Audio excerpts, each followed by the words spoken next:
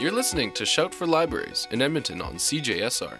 We're a group of library students at the University of Alberta who are interested in raising awareness about topics such as censorship, freedom of expression, and social responsibility. My name's Jesse. And I'm Rachel, and we'll be your host for this half hour of library radio. Thanks for tuning in. Today, we're talking about the use of internet filters in libraries, as well as the broader topic of censorship. First up, we spoke with Alison Stewart, director at the Stony Plain Public Library, who talked to us about internet filters in the public library context. My name is Alison Stewart, and I am the director of library services at Stony Plain Public Library. So today we are talking about internet filters, and my understanding is you do not use them at your library system. Is that correct? That is correct. So Stony Plain Library does not use filters. Two reasons. One is philosophical and one is a practical reason. The philosophical one is that it kind of ties into what the purpose of a public library is. And the purpose of public libraries are to reduce barriers to knowledge and information. We are publicly funded entities. We are supposed to serve an entire community. Regardless of who you are, what you do, when you walk into a public library, you have the right to access. An internet filter is essentially a barrier to information. The Alberta Library Association's paper on intellectual freedom and internet filters doesn't mince words. It basically says it's censorship. And libraries and censorship have a problematic relationship. The practical issue is that they're really ineffective. My personal experience, I used to be in a high school library prior to working in public libraries. It was a Catholic high school, so it did have a filter on it. The kids generally managed to find their way around it using proxy servers. That was always an adventure, keeping tabs on them. I spent a lot of time unblocking legitimate sites for teachers who couldn't access the information they needed to actually teach the students because the filter was blocking out that type of information. So it kind of comes down to also this idea of what is the wrong information and what is the right information. Yeah, and my understanding with a lot of these filters is they don't always have overrides that administration can access. No. So that's super problematic. It is. So the way it was set up at our particular school was that I was able to override. But if I'm spending my time basically monitoring students who are working their way around the filters and unblocking teachers, there's a ridiculous amount of wasted time. Mm-hmm. So in terms of a public library where we are providing multiple different services to multiple different patrons, having to run back and forth and unblock a site for a patron is ridiculous. It's just a waste of time. And who's to say what's the right information and what's the wrong information? Like if even if you were able to access information with a filter on there, there's always that unknown. What are you not getting that is legitimate and useful to you because the internet filter has decided that it can't have it? The biggest issue can be things of a sexual nature, but if you type in sex and the internet filter is blocking off sex, it can block off questions about homosexuality, sexually transmitted diseases, sexually related cancers. People use library computers to look up all sorts of different things. We do have we have a time management software loaded on our computers. So there is a screen that pops up that is our internet use agreement, and the user has to click I agree before they can move forward and access anything else on it. It basically says that you won't use the library's computers to access pornography, online gambling, things like that. If you're looking at the balance of things, the access to internet is far more important than the small risk that people could be exposed to offensive materials. Absolutely. The Canadian government is moving to most of your forms that you need to do are online. The Alberta government, most of what you need to do is online. A lot of people come in because they live in a rural community and high-speed internet's a bit sketchy and they might not have access. And the only way they can apply for a job is online. So the ability to access high-speed internet in our modern society is is literally at this point in time a matter of being able to be an employed person and being able to function normally in our society. Right. And going off of that, so the whole idea of digital literacy, understanding how to navigate all the new technology and to be a savvy web user, when kids have filtered intranets, like, are they able to learn which websites are good, which websites are bad? Should we be teaching kids those skills, especially at a library? Is that our responsibility? My take on that is that is a wider educational issue for that public libraries are partners in. So when we have the opportunities to address information literacy, which for my understanding is just one of the broader aspects of digital literacy, because digital literacy isn't just about knowing how to use and how to access technology on your smartphone or on a computer. It's also that ability to, as you say, navigate and assess the information on a website. And it's also something that it's not going to come through in really emotionally charged conversation about internet filters. If someone says, well, I don't want my kid being exposed to porn, you don't really have a snappy answer in return to explain the nuance of learning how to navigate safely and being critical and mindful of where you're accessing information. Yeah. And that is actually part and parcel of our larger conversations we have in public libraries, because for our library, we go by the Canadian Library Association Statement on Intellectual Freedom. Essentially, if a patron walks into our library and they have a library card in their name, they can sign out any item in our library that they want. So that's regardless of age. So if an 8-year-old walks into our library and wanted material that some people might think is inappropriate, we're not in a position to make that decision because we don't act in parentis locus. It is not our responsibility to act as parents to people in the library, and that's including adults. It's not our call to make judgments on what people want to access. What we can do is explain to parents and say that we make sure parents know when they give their child a library card, this is how this is going to work. If there's materials that you don't want your child to access or you don't want your child to see, then we suggest that you have conversations with your child. And that's comes in with the internet use as well. We can help you if you need information, if you need some more ways of expressing these things to your child, and you want some tools. We can absolutely help you with that, but you need to have those conversations because we can't do it. We don't know what you would like your child to know. It sounds like the whole approach when you don't have filters is a little bit more holistic, like providing tools, having conversations, even going back to what you said earlier about how you have an acceptable internet use policy that people have to agree to. Not having internet filters makes it a bigger conversation, but a more productive one that's going to guide people to better internet use and to maybe even feel like they have more of a relationship with you. Would you say that's accurate? Like they're more part of the community? That's absolutely accurate. And again, that's the way public libraries fit into the community. That's one of the roles we play is we're there to help you access information. Well, great. Thank you so much, Allison. I really appreciate your time today. Well, thank you very much for asking me. I really enjoyed this. Thank you. That was Allison Stewart in conversation with Amanda, discussing internet filters in public libraries. If you're just tuning in, you're listening to Shout for Libraries on CJSR. Today we are talking about internet filters, a topic of great importance to librarians because of its close ties to censorship and freedom of speech.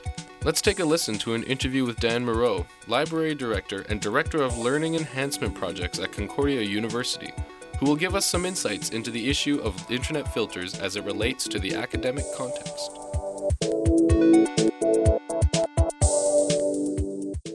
Hello, my name is Céline Garreau-Brennan, and I am here with Larissa McLeod. And today we are interviewing Dan Miro, and I'm just going to give him the chance to introduce himself to all of our listeners. Hi, everyone. My name is Dan Miro. I am the Library Director at the Concordia University of Edmonton. Why doesn't Concordia limit internet access in any way? Well, I guess it is because we haven't really had any issues with providing open and unfiltered internet access. So while Concordia does uphold high standards for intellectual academic freedom, as articulated in its mission, and in a draft statement we've developed around academic freedom. Really, I think the real answer to your question is that we haven't had any issues, so there's been no need. Does this align with your personal views on access? And if you could speak a little to your personal views on what access is and means to you. Yes, this does align with my personal views. I think that's why I find it very rewarding to work at Concordia, because it does provide this open environment for healthy debate and academic discussion. This summer, the Dean of Students at the University of Chicago said that the school would not be supporting trigger warnings, which definitely sparked a debate in our field about censorship on school campuses. Do you have any thoughts on this? I suppose, I did have to kind of look into this, because when you mentioned the Dean of the University of Chicago, I hadn't read about that. But having read it, I guess in my mind, a university is a place where people will explore ideas together, and those ideas may not always be safe, because the world we live in isn't very safe. But the environment in which those ideas are explored should be safe. I think people debate what it means to provide a safe environment. I don't think safety means safety from ideas. I don't think it means safety from expressions of ideas. I think it's safety from harmful intent. And if I understand correctly, trigger warnings are kind of warnings that would be placed before an instructor were to show certain types of content in class. Right, right. I guess it doesn't make any sense to me, because if I'm on the instruction side, I have to imagine what a classroom filled with, say, 35, 70 students could potentially be offended by. And if I'm imagining that offense, then I'm thinking, I'm going to really stay away from introducing material which may need to be presented in class. And if I'm a student on this other side of the trigger warning, I'm looking at a trigger warning and I'm thinking like, what's my option now? I could be offended by this. I'm going to opt out. And I don't know, you get into this place where it's almost like everything needs to have a trigger warning or nothing has a trigger warning. And I think that instructors need to be sensitive, and they need to think about how they're presenting material. That is a responsibility they have. But they also can't second guess their impulse, because 99% of instructors are probably well-meaning, well-intentioned, and that isn't to say that students shouldn't have the right to voice their concerns about the way information is being presented or the information that's being presented.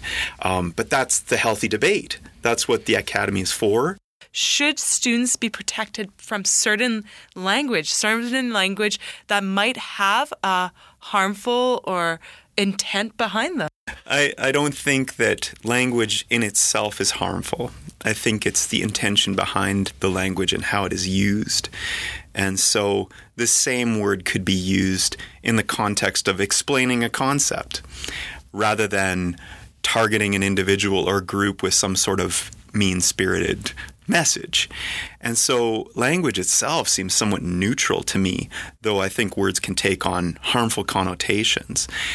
And I think we're all aware as part of a community what those harmful connotations may be. And it's important to be sensitive around language, but I don't think avoiding specific words per se just is going to avoid any problems. What responsibility does a university have to protect students? Either protect them from offensive material, we've kind of talked about them, compared to the responsibility to give full access to information? I think that universities have a responsibility to provide safe environments in terms of physical safety. I think that there are probably ways of communicating that can be hurtful, harmful, violent, threatening, intimidating. And those forms of communication should be regulated on a campus. But I also think that in some ways those forms of behavior and speech are already regulated by Canadian law. And I don't know if the university has a real role or responsibility to further legislate behavior, speech, action, etc., at a more granular level. I think that students at a university predominantly, they're old enough to take it, right?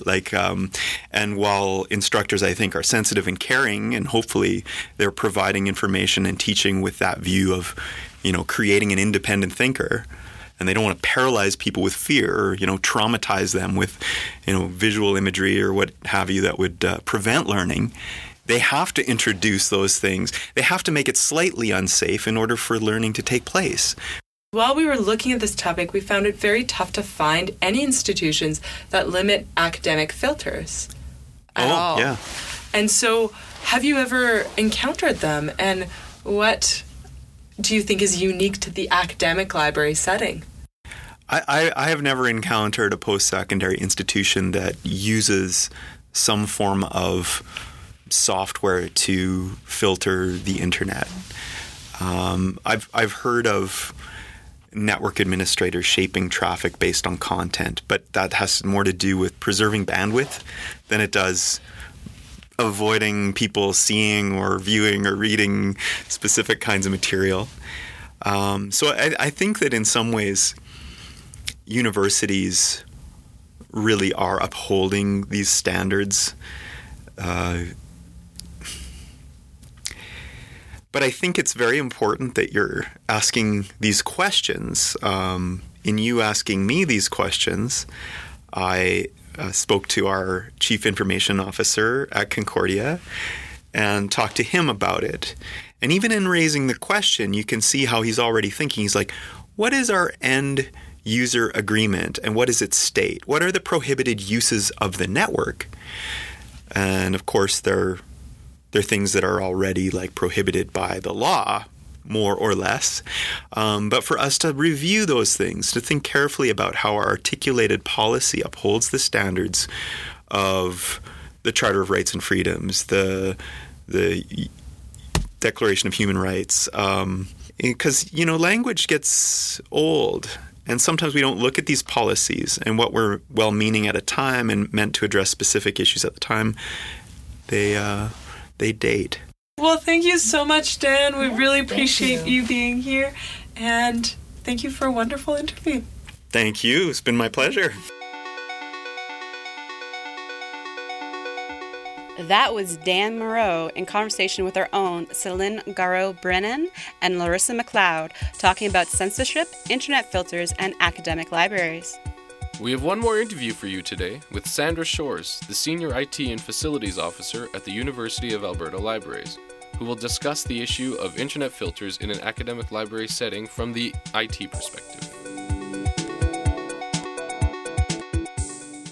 Hello, my name is Celine Garreau-Brennan. I am a library student here at the University of Alberta, and I'm here with my colleague Larissa McLeod, also a library student here at the U of A. And today we have our guest, Sandra Shores. And I'm going to let Sandra Shores just introduce herself. Sure. So I'm a librarian who works at the University of Alberta Libraries. My areas of responsibility are overseeing IT and facilities for the university libraries and some work for learning services. Excellent. Well, welcome, Sandra. We are so glad you can be here today. Why doesn't the University of Alberta limit internet access in any way? To begin with, I can only represent what we do in the libraries with public workstations and staff workstations, whereas Central IST, which provides centralized computing services for all students and faculty, may do things somewhat differently. So I'm not speaking on their behalf, although I think generally we do things much the same.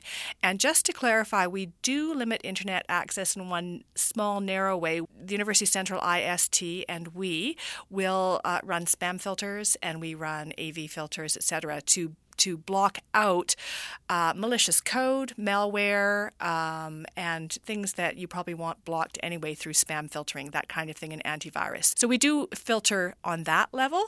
However, we do not filter on a content subject matter kind of level. So the reason we don't do that is somewhat multifaceted. Number one, we presume people are adults. We know some people come here as younger than, legal adults, but they're certainly mature minors if they're here at the University of Alberta. We are adults working in an environment where we are fostering academic freedom. We are all governed, number one, by Canadian law. So one cannot use university IT resources to do something that is illegal. We all know there's Canadian law that prohibits, the production and distribution and access of things like child pornography. We have laws against hate speech. We have laws that prohibit us from hacking into other people's computing resources.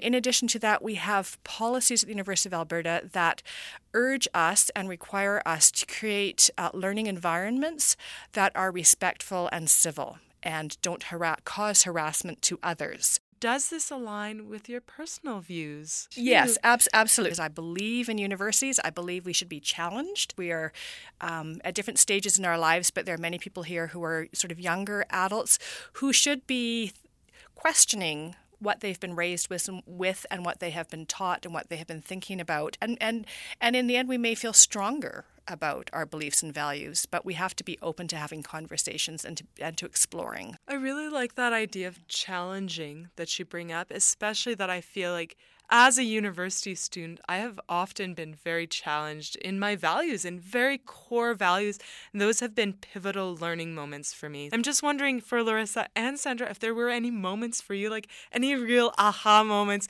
in university that challenged any core values or views you might have. There are a couple of ways in my employment here. I'm speaking of things that are more recent to me than my experiences as a student. One relates to gender and gender identity, and another to everything that is happening since the Truth and Reconciliation Commission. I think I maybe had my values in the right place prior to the emergence of these as really important issues, but I didn't pay enough attention to them. So I'm really glad and grateful for a lot of the conversation that's going on across every aspect of campus. Thank you for that. I think that's really profound. I think that idea of values, it's so hard to be challenged by those too. It's really difficult. We have you as a specialist, really, in your field who works in IT. And I was wondering if you could tell us about the effectiveness or ineffectiveness of internet filters for keeping unwanted materials out. I think it is quite evident that internet filtering can be highly successful if you want to control people and what they can gain access to. And certainly you can look at some countries such as even China, where they have great technologies that really constrain people's access to information and access to content. The challenge of internet filtering is that there are different ways to do it, but it's often based on whitelists and blacklists, and then different algorithms that block content based on words or types of files associated or scripts associated with websites or whatever. And no algorithm is intelligent enough or subtle enough to understand nuance or purpose. So yeah, they're quite effective in controlling, but I'm not sure that they're very effective in allowing people to move forward with the kind of work they need to do. This summer, the Dean of Students at the University of Chicago said that the school would not be supporting trigger warnings, which, of course, sparked quite a debate within our field about censorship on school campuses. What were your thoughts on this? To me, a trigger warning, which is someone saying, by the way, we're going to start talking about X or Y or Z. You may have an experience in your life, or you may be coming from a situation where this causes you some anxiety or concern, or you may feel a little uneasy or, unsafe that far along.